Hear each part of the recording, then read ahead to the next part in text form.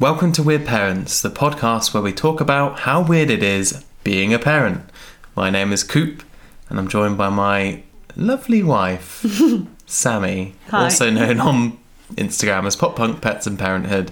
Sammy, what is up today? Hi. Not much. Not much is up. I read that a bit weird because Sammy was just giving me faces. I was giving you sass. Yeah. I was giving you some sass. You're trying to put me off a little bit. I wasn't putting you off. I was just giving you some sass. It was a bit sassy, yeah. Good. It was about 6 out of 10 on the sass, though, I was going to say. I could be sassier. Yeah. Yeah. Always. Improve that sassiness. Could always be sassier.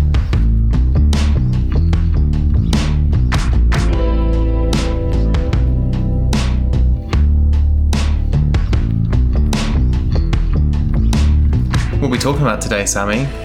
Today, we're going to be talking about parent guilt. I'll be obviously mentioning more mum guilt, and you'll be chiming in here and there with just general parent guilt. But yeah, we're going to be focusing on that because it is a big topic. Yeah, It? mum guilt's a thing, isn't it? Like, A especially huge as thing. the birther of the child, The deliverer, the grower, the everything. Yeah. Mother Nature, Gaia. Oh wow, that was deep. Calling me a goddess, and I'm loving that. But yeah, you experience a lot of, I guess, high emotions like guilt and shame. Yeah, there's a lot of it, and it's quite an evil thing, really, mum guilt. But there's, I think, parent guilt as well, because you originally were like, no, I don't feel guilty. I feel no guilt with anything, but actually, you do. I think dad guilt's it's a completely different ball game. Yeah, I think what you feel is just general parent guilt. Yeah. You know what I mean? As in, like, you feel guilty for the littlest things. Like, you feel good if she goes to bed without you saying goodnight, or Yeah. I don't know what else. Like, there was that at the beginning when we were first dropping her off at nursery and she didn't like it. You felt horrendous. Didn't Well, you? I had to do all of that, didn't I? Yeah. I was because you couldn't handle I couldn't handle it. No. I was the one who had to do the settling in and the original sessions. Yeah. Because you were just too I cried inconsolable. Every time I cried.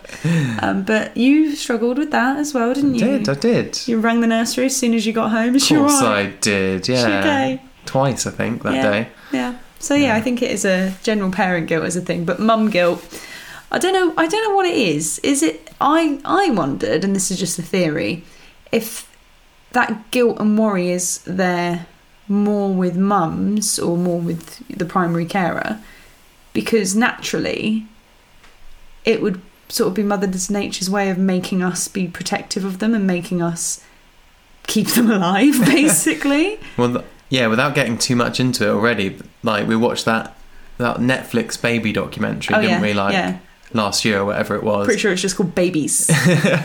In that first part, they said when the child is born, a mother's brain is completely The chemistry reprogrammed. changes, yeah. In that there's an area that gets switched on, isn't there, which turns into it's almost like your guilt area, isn't it? Or like your attentiveness, like you're like always on. Yeah. You can't turn it off. Constantly alert from the moment you have your child. But the interesting thing as well is it was the same in same-sex couples, wasn't it? Yeah. They noticed, so in, for example, let's say a couple of two men, they noticed that both of them, didn't they? Their brains changed in a similar way, or the primary care of the two of them, their brain chemistry and their MRI showed that the brain had changed in the same way as like a mum. Literally like a little switch that gets flipped on and never turns off. Yeah. So for the rest of your life, you're literally shitting yourself constantly that something bad's going to happen. Yeah. Yeah, and constantly feeling guilt and worry about that child. Isn't Mother Nature a bitch? That's great, isn't it? Absolute bitch. Do you reckon that part of your brain's been switched on? Potentially. Yeah, we'll get into that. We'll do the housekeeping shit first. All right, let's do get that. out of the way. Let's do the housekeeping shit first. The boring stuff. I'll do my noise. Housekeeping. You've only ever done that once. Well, I'm making it a thing. Is it a thing now? It's a thing. I'm making it a reoccurrent thing. Yeah, I mean, we've had a challenging week, haven't we? Of course, as per usual. I think because she's got hand, foot and mouth again, hasn't she? Again, yeah. So she had it when she was about 6 months old, and she's got it now that she's 2.5. 90% sure it's hand, foot and mouth. It's not been diagnosed, but I'm about 90% sure. She had the fever. Yeah. She's had the itchies. She's got the little rashy all over her feet, the little dots all over her feet, blisters. And of course, she's been in our bed 75% of this week. Yeah. To the point that I gave up because I had to go to work and I slept on her floor. Didn't I? In protest. That is dedication. Why didn't I sleep downstairs on the sofa, you ask? Because I didn't want to wake the dog. You just couldn't bear being in the bed with me and B, so you went straight to the sofa. I did. I got to the point that because she sleeps directly on my face, and you know what the biggest thing of it was? Go on. I didn't want to be sick again. I've had all of her germs, haven't I? Yeah, you get them bad. I get it all the time, so I thought to myself... You didn't get them at all when you breastfed? Nope. But as soon as you stopped, you get all her bugs. I get all of her bugs now, and I don't know what it is. But yes, so literally I did just sleep on the floor. I didn't dare get in her bed because I think I'd have broken it, because it's like a little piddly... Is a cot turned into a toddler bed, isn't it? IKEA's finest. I just chucked not even a mattress, what is it? Duvet. Like a duvet on the floor, didn't I? Just put a duvet on the floor and I slept to the best of my ability. I was so exhausted that I did sleep, but I had to take painkillers in the morning for my back, didn't I? I was in agony. It's a laminate floor, isn't it? Oh, it's not comfortable. I've just found all of the cuddly toys I possibly could and just like padded out like all around my head. So it was like a big pillow. That's the best I could do. Your pregnancy pillow. Yep. Your V shape. I did. I just grabbed everything I possibly could that was even remotely soft. But I want to know why my darling husband didn't offer to sleep on the floor, considering I had work in the morning. I think it was late. I wasn't in the right state of mind. When I'm half asleep, I don't know what's going on. When you're half asleep, you're a grumpy bugger. Yeah, aren't you? I don't even know what's going on. I'm literally like, Bee's in the bed. What? I'm asleep. You don't even know because she comes to my side and her little face is just there. Yeah, and she just like claws my back. Yeah, daddy. Yeah, exactly. Yeah. But yeah, so I buggered my back this week, and then work. But I feel like I haven't been able to do much work or go to work because she's been poorly. So yes, it's been a bit stressful. Dog's a bit of a little anxious mess as well, and she, bless her, she's getting quite overwhelmed by life when we go outside. We've started walking her and stuff, and she's just she's 10 times better than she was when we first started, but just like every noise is like exactly. And she's like, I can't take treats, can't possibly eat when I'm outside because you never know, I might have to defend all of us and I must have to protect us all. I trust her to defend us. Oh yeah, she's got a gob on her, hasn't she? Yeah. She hates it when people walk past the house. She gets so annoyed. So we've got to work on that. Trying to work on getting her to focus on us when she's outside, which is proving really hard when she doesn't take treats. So, I'd never met a dog that doesn't want treats. So that's because it's, as I was saying to you earlier, she's over her threshold at the moment. She's too on edge to take treats. So we're just making her comfortable. She's also on hunger strike today, isn't she? Why? Because I've been trying to give her more biscuits than meat and she doesn't like it. So I'm not having any of that biscuit shit. I want the meat. She does. She wants the wet food, which is fine, but I'd like her to have a complete balanced diet, ideally. We're trying those, I can't remember what episode it was, we were talking about the insect protein pet food. Yeah, we're trying Eura at the moment. And to start with, she loved it. Yeah. And the treats as well. She loved it. She still likes the treats. She's gone off the biscuits. The biscuits she's gone off of recently, but I think it's because I'm mixing them with meat, but not as much meat as I was, because she was eating them with the old meat, wasn't she? Yeah. She picks the tiny little chunks of meat. I think you're mashing it too much. I don't think I'm mashing it enough. Oh. I think it's too chunky, the actual meat, because it's the proper... I've got some actual, like, cooked... It's just meat, but it's cooked. Yeah. So it's not like wet food, which you can mix in with the... Oh, she's allergic to chicken as well. Yeah, well, we think she might have a chicken allergy because her skin's very itchy and she's got typical allergy puppy ears and things. So, yeah, this is us switching her to mainly fish to start with, but I think she's had enough of the fish, hasn't she? Yeah, too bland. So I put a bit of lamb in there today and she was like, oh, yes. But she just picked the chunks of lamb out. Yeah. Which I'm like, that's all well and good, but the meat isn't balanced for a puppy. I need her to eat the biscuits. So, yeah. So a little bit of an issue with the dog as well, but we're working on it. We've just been bubbling, haven't we? Stress has been bubbling this week. Stress is bubbling. House is a mess. I haven't got any of my life up together in any way, shape or form. But yeah, it's all good. That's why we're talking about mum guilt today. It's going to be a great conversation. Just link it straight in. Yeah. Although, there is one other thing which you saw yesterday that was quite funny. You said it to me. You were taking Winnie out for her evening walk, and you said that you saw a kid get hit in the face with a football. Oh my gosh, yes, I did. I took her out around the park, and there were these 3 boys, and there was the youngest boy, and one of them kicked a football, and it just hit him square in the face. The little kid. I think everyone's had that sort of thing happen to them, and if you have, you know the pain, and it really hurts. And the littlest kid, and the crying, he was so upset, and I'm guessing the one that was his brother was just leant over going, shh, shh, you're okay, and I just was like, I know that panic. Don't tell mum. Don't tell mum. I know that panic. I think anyone that's had a sibling or has a younger sibling knows that panic, that when you've hurt your sibling, you're like, don't tell mum. You said to me as well, you're expecting like a dad to lean out the window and start, that's the last time you play with the football. Literally, I'm taking it off of you. I was expecting it, and they were looking around. I think they were expecting it. Yeah. Just expecting him to come like barging across the field from his house. Or the coppers to come along and be like, we're taking you away. You hit your little brother in the face with You've ruined Christmas. No Christmas for you. Yeah. And, you know, I said before, it's been a stressful week. You know, you've kind of had all this shit going on, looking after Bea. She pissed on you this morning. Oh my God. I literally... So, I went to work... We're toilet training Bea. Yeah. So, she's pretty much dry in the day, but where she's been poorly, she's had a couple of accidents, hasn't she? Yeah. And I went to work this morning, didn't I? Because I thought, I'll help them open up and everything, and then you don't start work till 9:30ish. So, go to work for 8. I did an hour with them, just helping answer the phones and get the practice open, and then came back to look after Bea because you had meetings and stuff. And I get home, and literally I'd been home. I'd got home, I went to get changed, didn't I, out of my uniform, put some leggings on, clean leggings, I will add. Nice and clean. And what happened? She wanted me to sit with her. She wanted a cuddle. She wanted a cuddle, wanted her bubbies. She was very grouchy. And then she just went, wee wee, and was just peeing. And just peed all down my leg. Down my leg. And then after that, I sat her on the potty and I was like, that's fine, can you finish it on there, darling? We don't wee-wee on the sofa. I didn't make a big deal out of it, but I just said, oh dear, it's an accident, but we're not wee-weeing on the sofa, we're going to wee-wee in the potty. And she was like, yeah, okay, I'll finish my wee on the potty. Finished a wee on the potty. Also did a crap. I then go and clean that out, and I get splashback and I get poo on me as well. So within being home, not even an hour, I had piss and shit on me.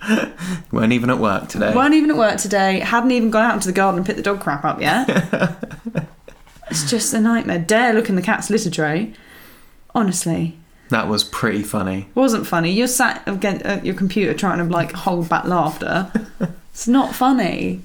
So yeah, I've just had enough today. I've just had enough. Yeah. Honestly, I contemplated. Now this is bad, and I don't promote this in any way, shape, or form. But I contemplated having a bloody G&T this evening. That's not bad. It is when it's only Wednesday. Oh God, what? It's just a little tinny of G&T. No, we've got those pre-mixed ones in the fridge at the moment. The problem is though, I think if I crack that open now, I'm so exhausted. I think it just makes me fall asleep. You're good after a G&T. Makes good pod. So, parenting guilt. Guilt, by definition, is the kind of emotion attached to feeling like you've harmed someone or you've caused like an offence to someone. Yeah. So it's like I guess it's like a moral thing, isn't it? You feel like you've wronged someone. Yeah. In some way. Yeah. Or you've harmed someone. So it's interesting that like parents talk about guilt, because some of the things that they feel guilty for aren't necessarily causing harm. No. Or causing offence to their child or whatever. They're kind of like internalising something so small, but you know, like projecting it. Yeah. Also, over time. I think you make yourself, when you have mum guilt or parent guilt, you know, it's you making yourself feel that you've done your child wrong, or you're not doing the best possible. You're not doing the best possible thing, or doing something the best possible way for your child. And it's huge. And I think it literally starts. It pretty much starts from conception. Really? I didn't know you felt it that early. Yeah, definitely. I was going to say, like, when we first brought B home. No, definitely from consent. I mean, other people might, you know, think differently, but, like, something as little as maybe you got your hopes up that you were going to have, I don't know, a boy. And then you find out you're having a girl. Of course you're happy, but there's that little part of you that was like, oh, I really, really wanted a boy. And then you are riddled with guilt the whole way through your pregnancy, because if you're like me and you have an anxiety brain, you're like, what if something awful happens and I was ungrateful and for what I had? And yeah, it's everywhere. Not taking, you know, you take vitamins and then someone says, oh, actually I take these ones because these are better, and you know, there's more studies for this one, and then you go, oh my god, I've been taking this one for the past like 4 months. Have I done damage to my child because I've not been taking the right thing?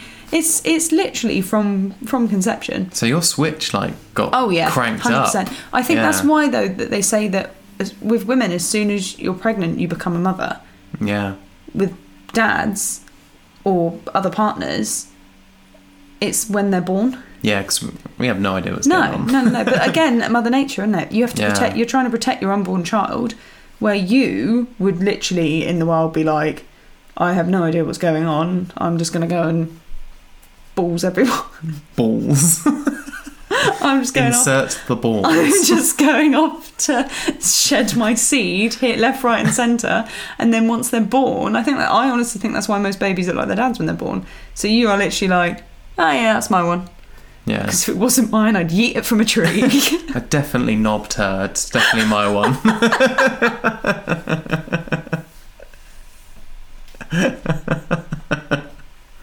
Could you imagine if you just leant over in the middle of theatre when Blake was handed to us and just went, yeah, I remember knobbing her, this one's mine. That was a good knobbing I gave her. Jesus Christ. They'd have been like, get out. Get out. We're not handing you this child. Get out. The website Psychology Today, I think it's a magazine as well in the States. Okay. But it talks about guilt as being aversive, and it's kind of, I guess the main thing is you're not meant to muddle guilt up with shame. So guilt is kind of like a self-conscious emotion where you're reflecting on causing harm. Yeah.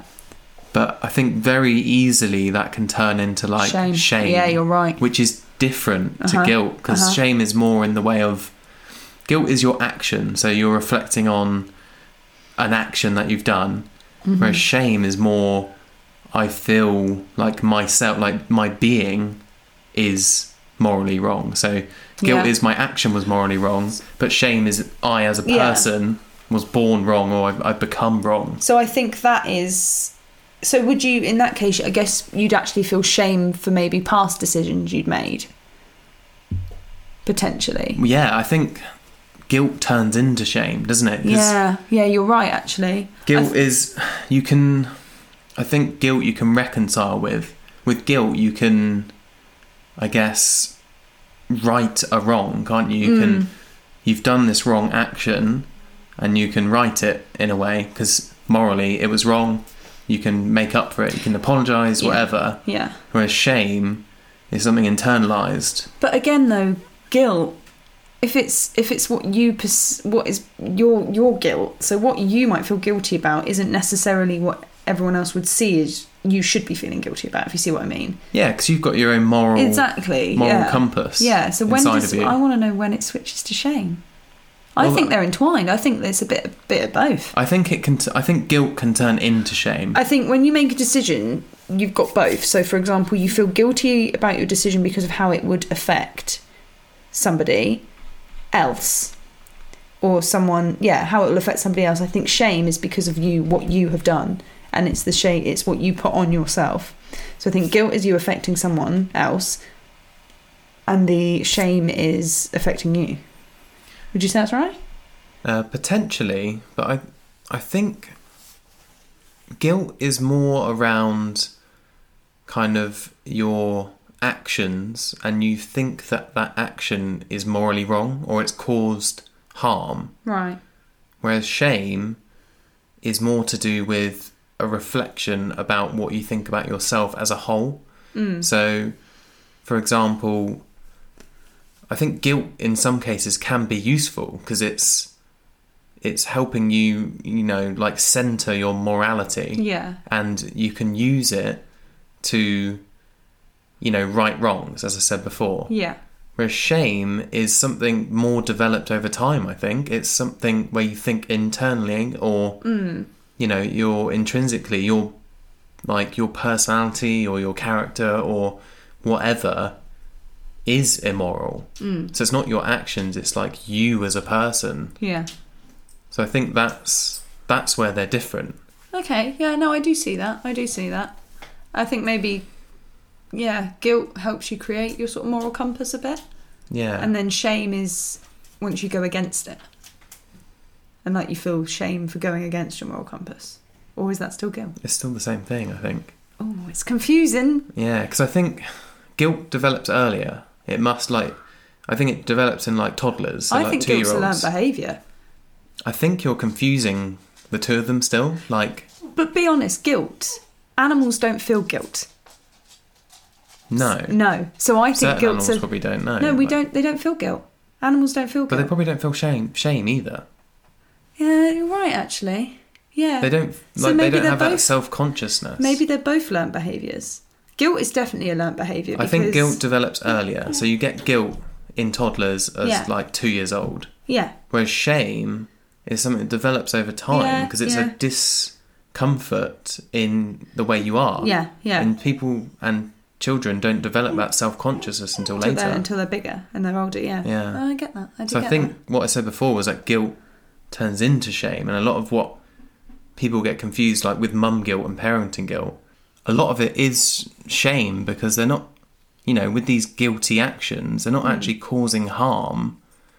They're more perceiving, their self causing the harm, if you know what I mean. It's not the action of, let's think of an example. So when you first brought B home and you had your C-section with B, you felt guilty that you hadn't given birth to her naturally. Yeah.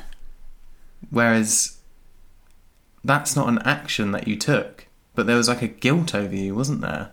Yeah, it was again, I don't know if it's weird. It's very, very hard to explain, but there was always that because I had in my head that that's how you're supposed to give birth, or that's how, the quote unquote natural, air quotations, way of giving birth. So yeah, I felt guilt, but then I think there was shame mixed in there too. Exactly. Well, it must have been shame because it's not morally, you didn't do anything wrong. You had no control. But then part of me was did I not question it more? Did I not, did I look at every way possible to see whether or not I could have given birth naturally? When actually my brain that is more logical knows that it wasn't possible. We had no control over that situation whatsoever. So morally, you were absolved of that. Yet you had what we're calling guilt, but it's actually a shameful feeling. Yeah. Whereas I think with shame, you need to cut yourself some slack sometimes. A lot of these kind of guilt episodes that parents have, it's shame episodes really, isn't it? That's what it is. Yeah, massively so. I'll use breastfeeding as an example. So B was exclusively breastfed. She was best fed. Hold on, best fed, breastfed.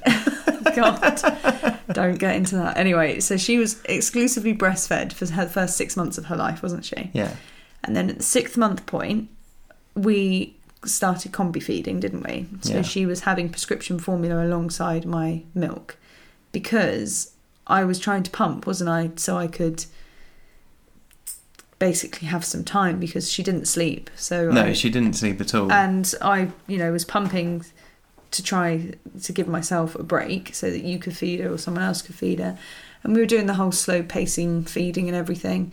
But we got to the point that we combi fed her and I felt awful. How long was I crying for that I'd introduced formula? Yeah, as soon as we went and got it. I felt awful. The moment it was in my house, crying. Yeah. The moment she had that first bottle, I hated it. I hated every minute of giving it to her. And I felt guilt because I felt was I not, trying hard enough for her? Yeah. But actually looking back at it, it probably was more shame. It was, because morally you hadn't done anything wrong. Like, the action that you took was to give yourself a break, to give yourself rest so you could be a better mum. Yeah, because I was getting that was bad, the moral action that you took and there. she was still having breast milk. Yeah. This is the thing, is that I think I had it's in not my immoral head, to, you know, change up your routine. It's not. But again, it's that whole sort of breast is best mantra. And it's, I think, a lot of the things that parents feel guilt over or feel shame about is society pressures, isn't it? Pressures that society have put on you. You know, there's a very difficult line to distinguish when it comes, I think, to breastfeeding, because you get shamed if you do and you get shamed if you don't. You get shamed if you breastfeed and you continue to breastfeed past 6 months. You get shamed if you breastfeed in public. You get shamed if you want to breastfeed. That's the biggest thing for me, is that there was a lot of shame, and from family members. I don't think they necessarily meant to be doing it, but there was a lot of shame aimed at me for wanting to breastfeed and wanting to continue to breastfeed. And promoting it as well. And promoting breastfeeding. Like talking about it openly. And there was like a lot of shame about that. But then vice versa, I know mums that had a horrific birth or had, you know, were not able to breastfeed or struggled to breastfeed. And for their sake and for baby's sake, they went on to formula, which is what formula is designed for. Formula is there as a second, is the next best thing to breast milk. Yeah. But I know so many mums that felt so much guilt for doing that, and looking back at it, they're like, oh, should I have done this? Should I have done that? And you just have this guilt and shame for whatever your decision is. And it's just sad, isn't it? It's sad. It's horrible. Yeah. But, you know, most of these kids will grow up to be they're probably all going to grow up to be absolutely fine, you know. I mean, both me and you were breastfed and then went on to formula. Yeah. You were breastfed for 3 months, was it? Something like that. I was not very long. I was breastfed for 3 months or up to 6 months, I think. I can't remember. 3 months, I think. And then on to formula. So I think it's... Yeah, the biggest thing for me is that I think in order to avoid the mum guilt and the mum shame and the shame and guilt that comes with many decisions that you make in regards to your children, I think the biggest thing is information. And it's the same with a lot of things, unfortunately, especially currently, because there's, let's just say, information everywhere, and we'll do my little impression of certain people. I've done my own research. You've not done your own research. You've Googled. That's not research. You've looked at a pixelated JPEG on Facebook. Or you've looked at something that you don't understand how to read it. That's my biggest bugbear, is people find leaflets and inserts and things, and they're like, have you seen this and have you seen that? It's like, yes, but do you actually understand what you're reading? Do you understand any of the information? And do you understand, you know, how that study has come about, or why that study's been done? Or do you understand the structure of that study? Do you understand the qualifications that the people that have carried out that study have? All these things. And I honestly think information needs to be available and clear when it comes to certain decisions people make for their kids. I think that's one of the biggest problems with a lot of things in society nowadays, and I will use the COVID vaccine as an example. The information isn't clear. And it's also the wrong bits are accessible to the average Joe. Yeah. Who then reads it incorrectly or gets himself in a tither, you know, because they've seen a buzzword or a scary word. And I think there's just, the information isn't there nice and clearly. For, again, coming back to breastfeeding, the NHS are very good at promoting breastfeeding when you're pregnant. They are very hot on saying to you, we recommend that you breastfeed, you know, we will help you with your breastfeeding and everything. But as soon as baby is here, I don't know if it was the same for everyone else, but my support freaking disappeared. Yeah, you could seek it out, but like... But it was impossible. The only person in that hospital that offered to help me was my theatre nurse. And then when I was moved up into the ward, not one of them came to help me latch her, not one of them. The theatre nurse as well, also theatre midwife, picked up that she had a tongue tie. The other midwives didn't want to know about it, did they? They were like, no, she's going to feed, she'll be fine. And then we were out in 48 hours. And we were out in 48 hours. The person that latched B for the first time was my mum. My mum was the one that actually got her to latch for the first time. Yeah. And then the issues we were having with her tongue tie, with her reflux, everything, and with her allergy, that's a hell of a lot for, I knew I wanted to breastfeed, and so I did. And, that's what kept me going with it, was I like, no, this is a decision that I've made. And me being a stubborn bitch, I was literally like, no, this is what I'm going to do. And she was gaining weight. It was more for the fact that she was uncomfortable and, and we had the horrendous colic and stuff. But there wasn't any checks, there wasn't any breastfeeding consult, there wasn't anything like that, was there? And it's hard to find it. And I remember when I went to the local breastfeeding support group, which I found luckily, and when I went there, I was talking to the midwives, and they even said there isn't, or the breastfeeding consultants, and they even said there's not many of us around, and the NHS doesn't pay for lactation consultants. So in other countries, I think you have the opportunity to have a lactation consultant once baby's born, which if you want to breastfeed, brilliant. But here in the UK, we're pushing it, but we're not supporting women through it. No. And also, we're not giving people information. It's all well and good that the NHS are like, you should breastfeed. Great. Why? Give me the information why. Well, it's best. That's not enough. Give me the information. Tell me about the antibodies. Tell me, how much stuff did we learn about boob milk when I actually was getting information through lactation consultants and things? Yeah, exactly. It was insane. So much so that you even did a shot of it when you caught hand, foot and mouth because you were just so desperate. I needed those sweet antibodies. You were in so much agony. You were like, I'm going to do a shot of your breast milk. And you were rubbing it, getting it out the fridge, rubbing it on your hands and feet. I was like, oh, Lord. That shit is sick. Did it fix you? It must have done something, because I was good as gold a couple of days later. Or your immunity just kicked in and you just did a shot of my titty milk. Whatever. Anywho. But it's just the information again. You get given little snippets of information, but it's not really enough for you to make a proper decision, because then I know you then make a decision, and then that guilt and shame comes in because someone says, well, actually, did you know about this? And you go, shit, no, I didn't. That's the thing with shame, isn't it? So I don't think other people can make you feel guilty, but they can make you feel shame. Well, I don't know about that. But shame, as I said, shame is about you as a person. Obviously they can make you feel guilty for an action that you've taken. But you as a person... some people use guilt as a weapon. Yeah? Some people use guilt as a weapon. Yeah. But shame or guilt? Which one? And there's even... Well, that's just it, isn't it? But there's even that's an old parenting style. Very old parenting style is to make your child feel guilty for their behaviour to stop them doing it again. But behaviour that they haven't committed in some cases. Feel shamed for the person that they are. Yeah. That's why it's so damaging. Yeah. But yeah, I think there's just, honestly... It's just the age-old thing though, isn't it? The general public is thick as pig shit. Oh, massively so. Massively and society, we have an information age at the moment where people don't live in small, supportive communities anymore. We live in an online world. Yeah. We don't necessarily live with our parents anymore, or our sisters or our siblings, whatever. We live, on our own little groups, in small families, sometimes just as single parents. Yeah. And the support that we have is either online information or, wherever we can get it from. It's not necessarily small communities Which is anymore. another reason why I think parents' mental health these days is worse. Because, again, naturally...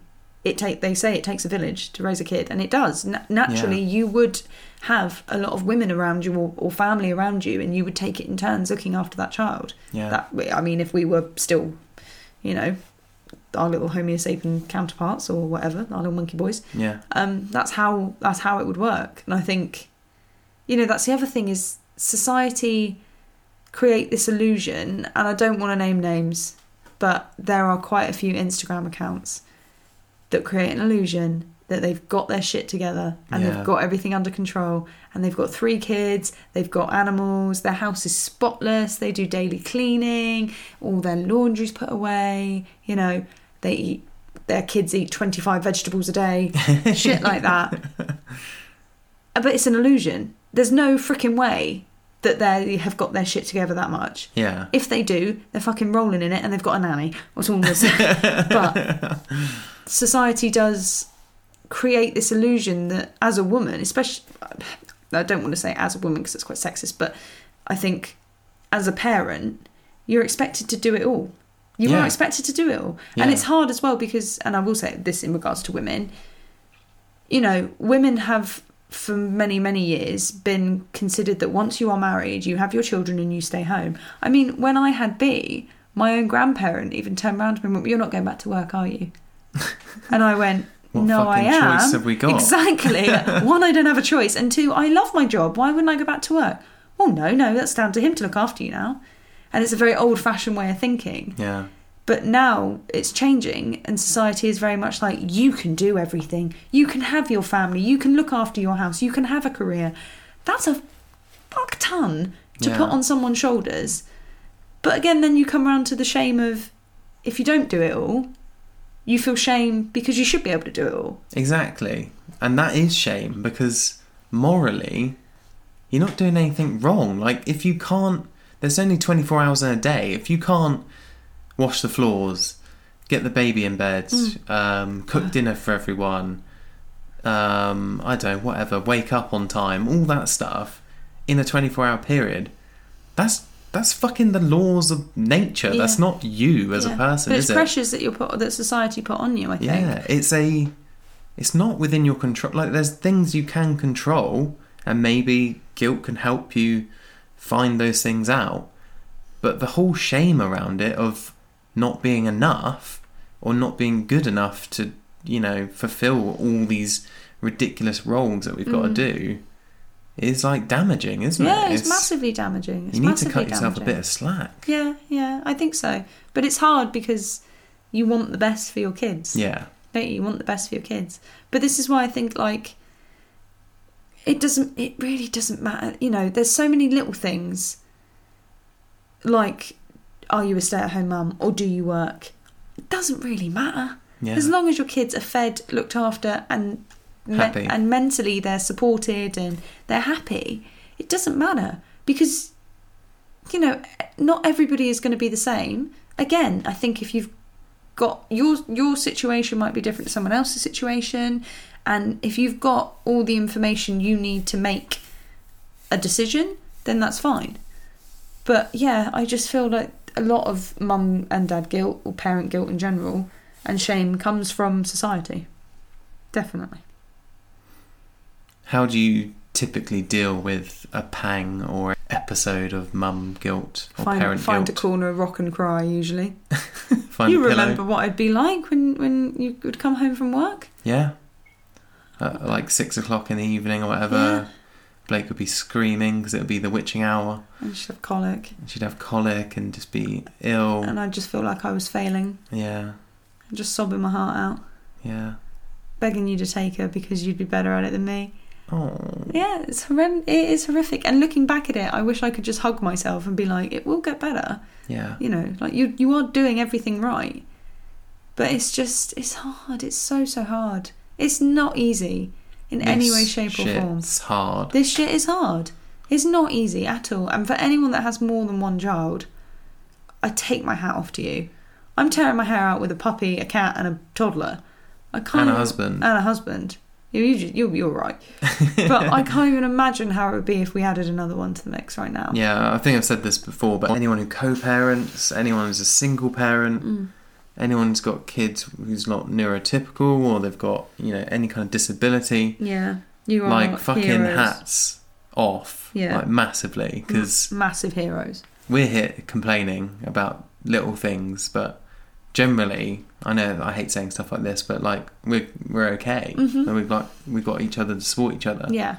Not everyone's got that. No, and that's a lot of it as well. I think the guilt and the shame. If you have someone to support you through it, it's a lot easier.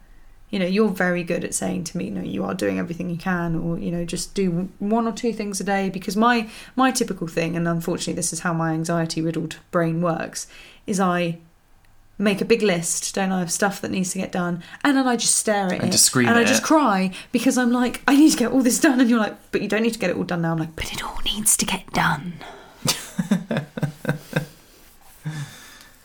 I guess that's kind of, if we bring it back a little bit to parenting guilt in general, or dad guilt, I guess the main way that I deal with kind of feeling, whether it's guilt, stress, shame, or whatever it is I don't do this like daily, but I practice a little bit of stoicism. Yeah.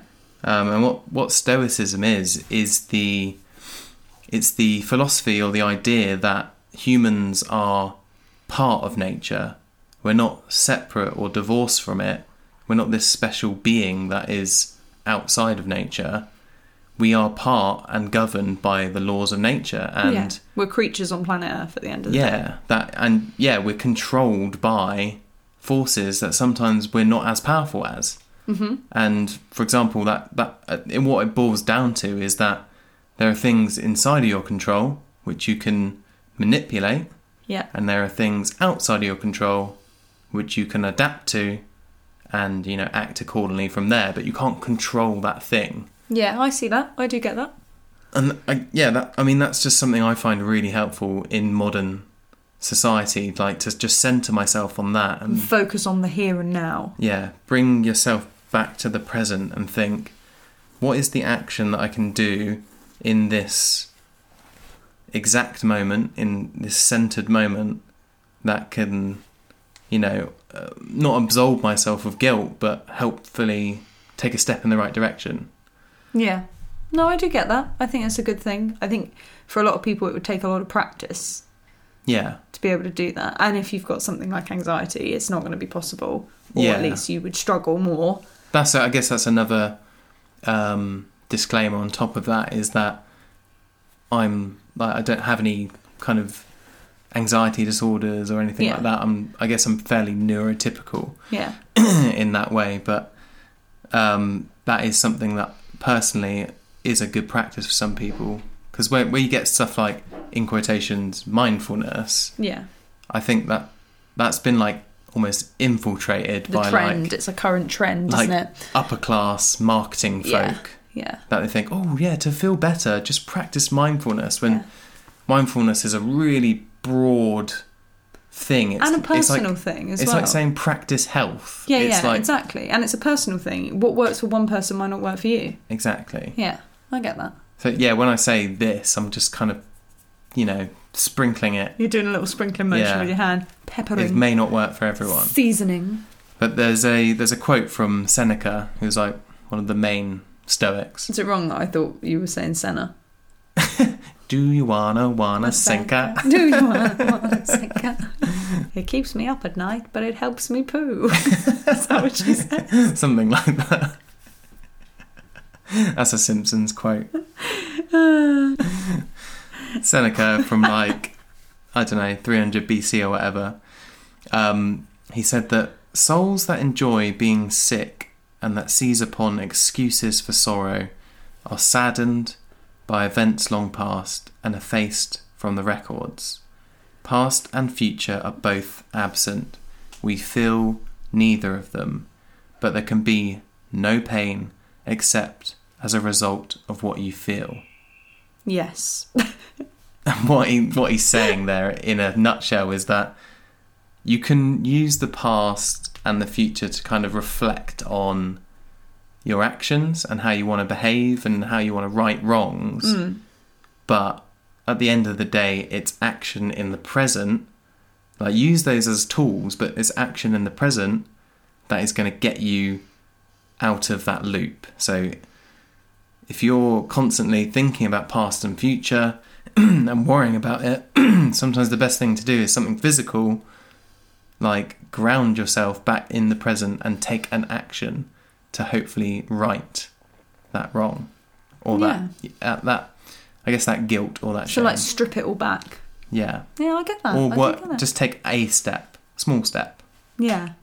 I guess I'll just round off the little stoicism part. Like, if you guys are interested in that shit, go read about it. It's really like... I'm sure old literature boy has got some lovely quotes you can have.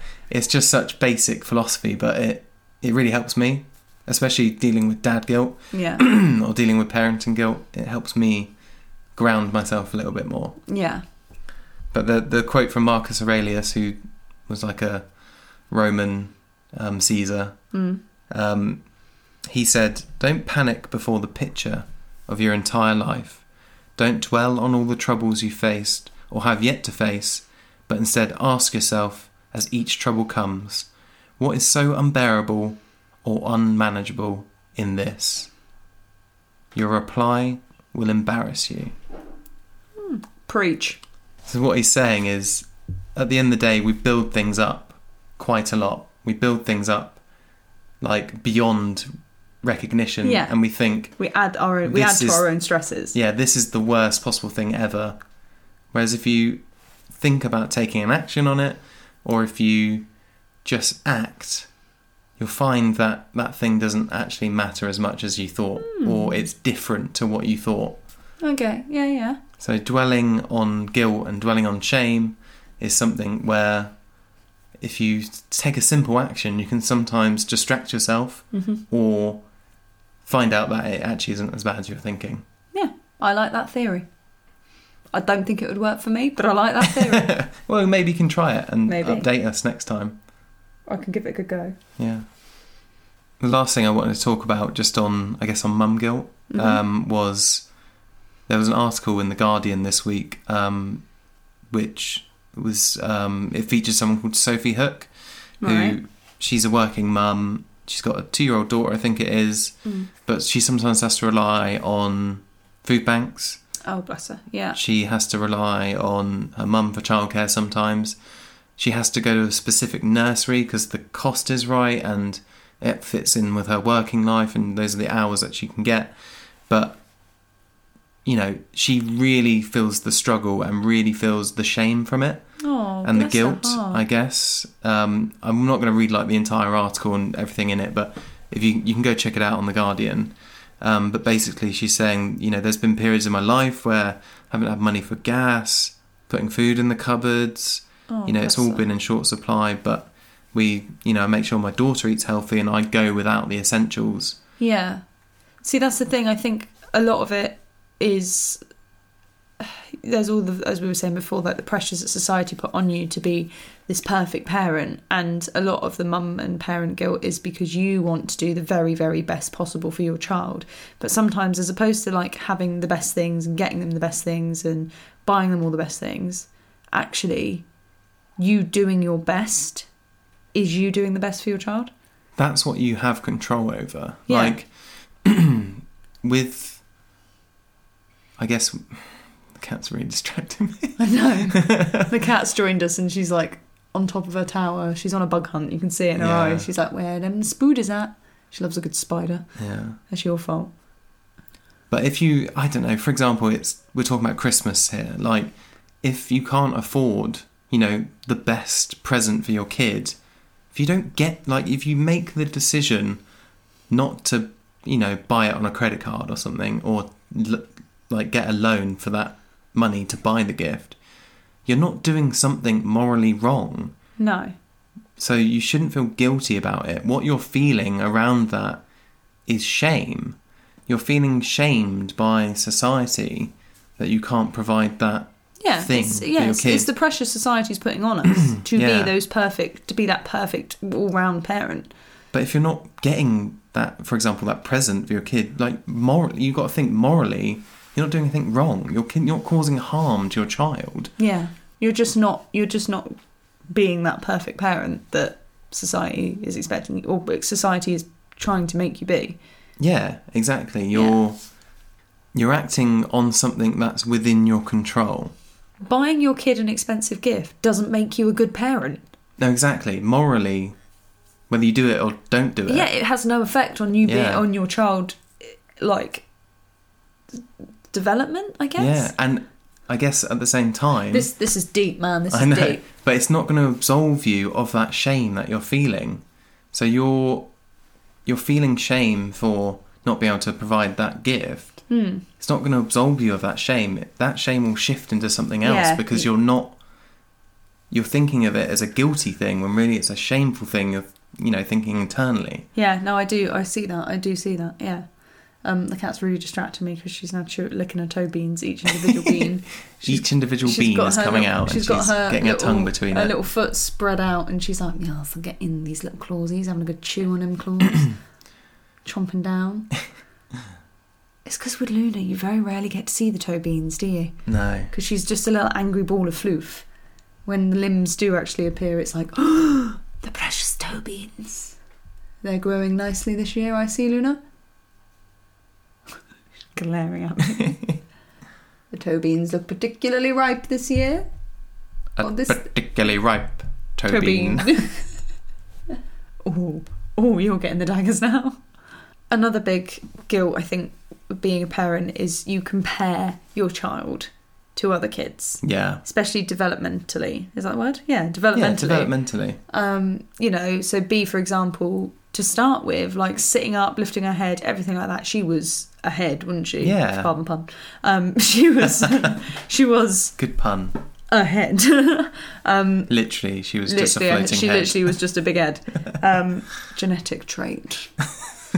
A whopping great noggin. And then it hit the crawling, didn't it? And where she had that little bit of palsy in her hand and one of her feet from being breech. It took her a little bit longer. And the same with walking and talking, actually. Like, she's only really just started speaking, hasn't she? Like, properly chatting to the point that now we're like, oh my gosh. Here we go. Everything is no, isn't it? No. No. No. No. No. No. No. No. Bubbies. So, yeah, but it's really hard. And I was comparing her development to a lot of other kids, wasn't I? Yeah. And then you feel like, is it something you've done? Have you not given her the tools to be able to speak sooner? Have I not, supported her enough to help her to walk or crawl, things like that? When actually she's been fine. It's just in her own time. And that is normal for kids to obviously develop at different rates. But you do feel guilt and shame. And I think a lot of that shame comes from the fact that you are comparing them to another child. You shouldn't be comparing your child to another child. But 100%. Why do we do it? Yeah, I mean, it's good. I think it's good to reflect and to say, could I have done this better? Could I have done that better? But it's when you get into the realm of obsessing over it and not taking any action after that obsession, that's where it turns into a shame. Cycle. Because really what you're doing is there's just an internal problem with you that you're cycling on. Self-destructive. Yeah, it's a self-harm thing. Yeah. You're cycling on that one thing and obsessing on it. Yeah. You're not doing anything to either write it, deal with it. Yeah. But that's a big area, I think, especially with mum guilt, and parent guilt. You just constantly, you can't help it. You tell yourself, don't compare them to other kids, but you can't help it. And anyone that says that they don't is a filthy, dirty liar, because we all do it. There's the only thing you can do is break your thought pattern. Yeah, isn't it? Like as I said before, there's a switch literally in your head as a parent that gets turned on. Yeah. That's your guilt switch or your shame switch, which means you're always on and you'll always be thinking about your child all hours of the day and things you can do better or worse. Yeah. But I guess the thing that you can do to break your thought pattern is, one, as I said, distract yourself with an action, the next best action to take. Or two, you just recenter yourself and think, I am a biological being with a switch in my head that is on, that is making me feel this way, and it is affecting me in this moment. It won't affect me forever. I'm feeling this at the moment.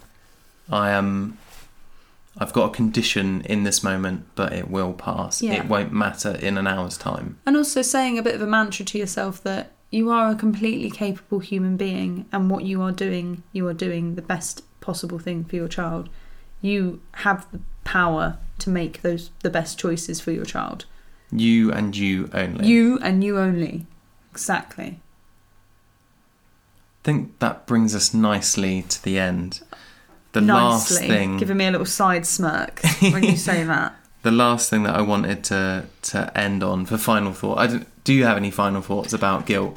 About guilt? No, but the only final thought I have is watching this cat. I think she's about to fall off of her tower, and it's wobbling. There's going to be a whopping great bang when she does. So if at any point you hear like a flump, that's the best description of a noise of a cat falling over I've ever heard. A flump. She flumps. She does flump. If you hear a flump, and then probably the dog going, "I get the cat," then that's what's happened. That's what Winnie's voice sounds like. Oh, if she you just talk, haven't heard her on mic yet. Yeah. If she could talk, it would be like that.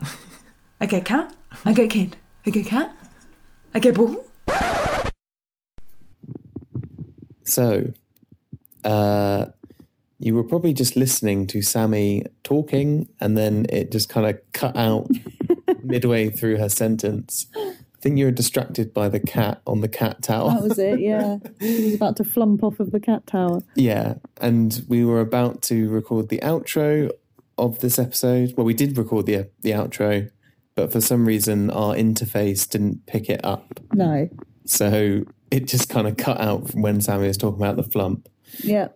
But basically what we were saying is, there are some things in your control, some things out. Don't beat yourself up. Exactly. Give yourself a break.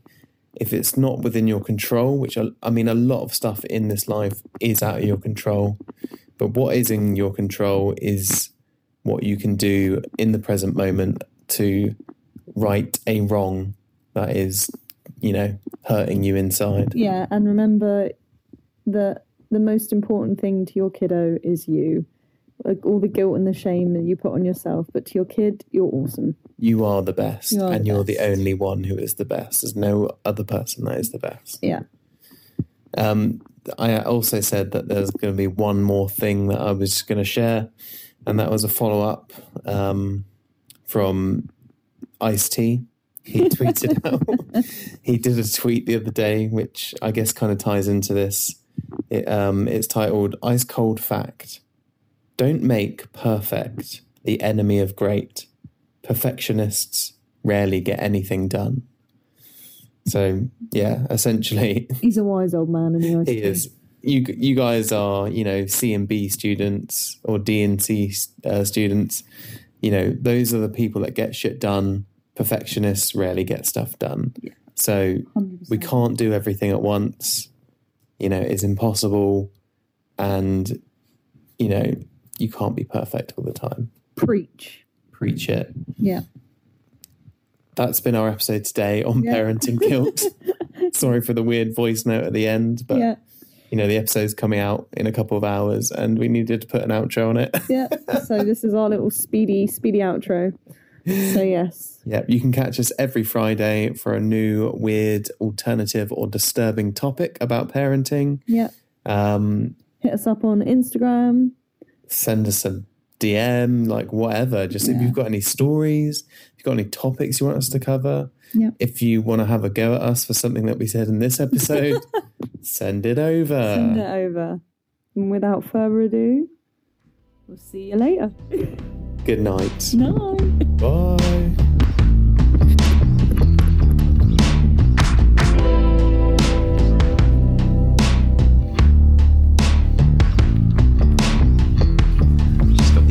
And hiccups. Dog's just scratching her chin. Sammy's looking with a frown on her face, like she's gonna cry. It's so cute. Stop scratching your ear, you'll make it sore. I'd kick my ear at you. You kick my ear. So spin that collar. Spin that collar. 1 2 You finished? She's still got hiccups. A little shadow. Little foot licker. Foot licker, our prices have never been lower.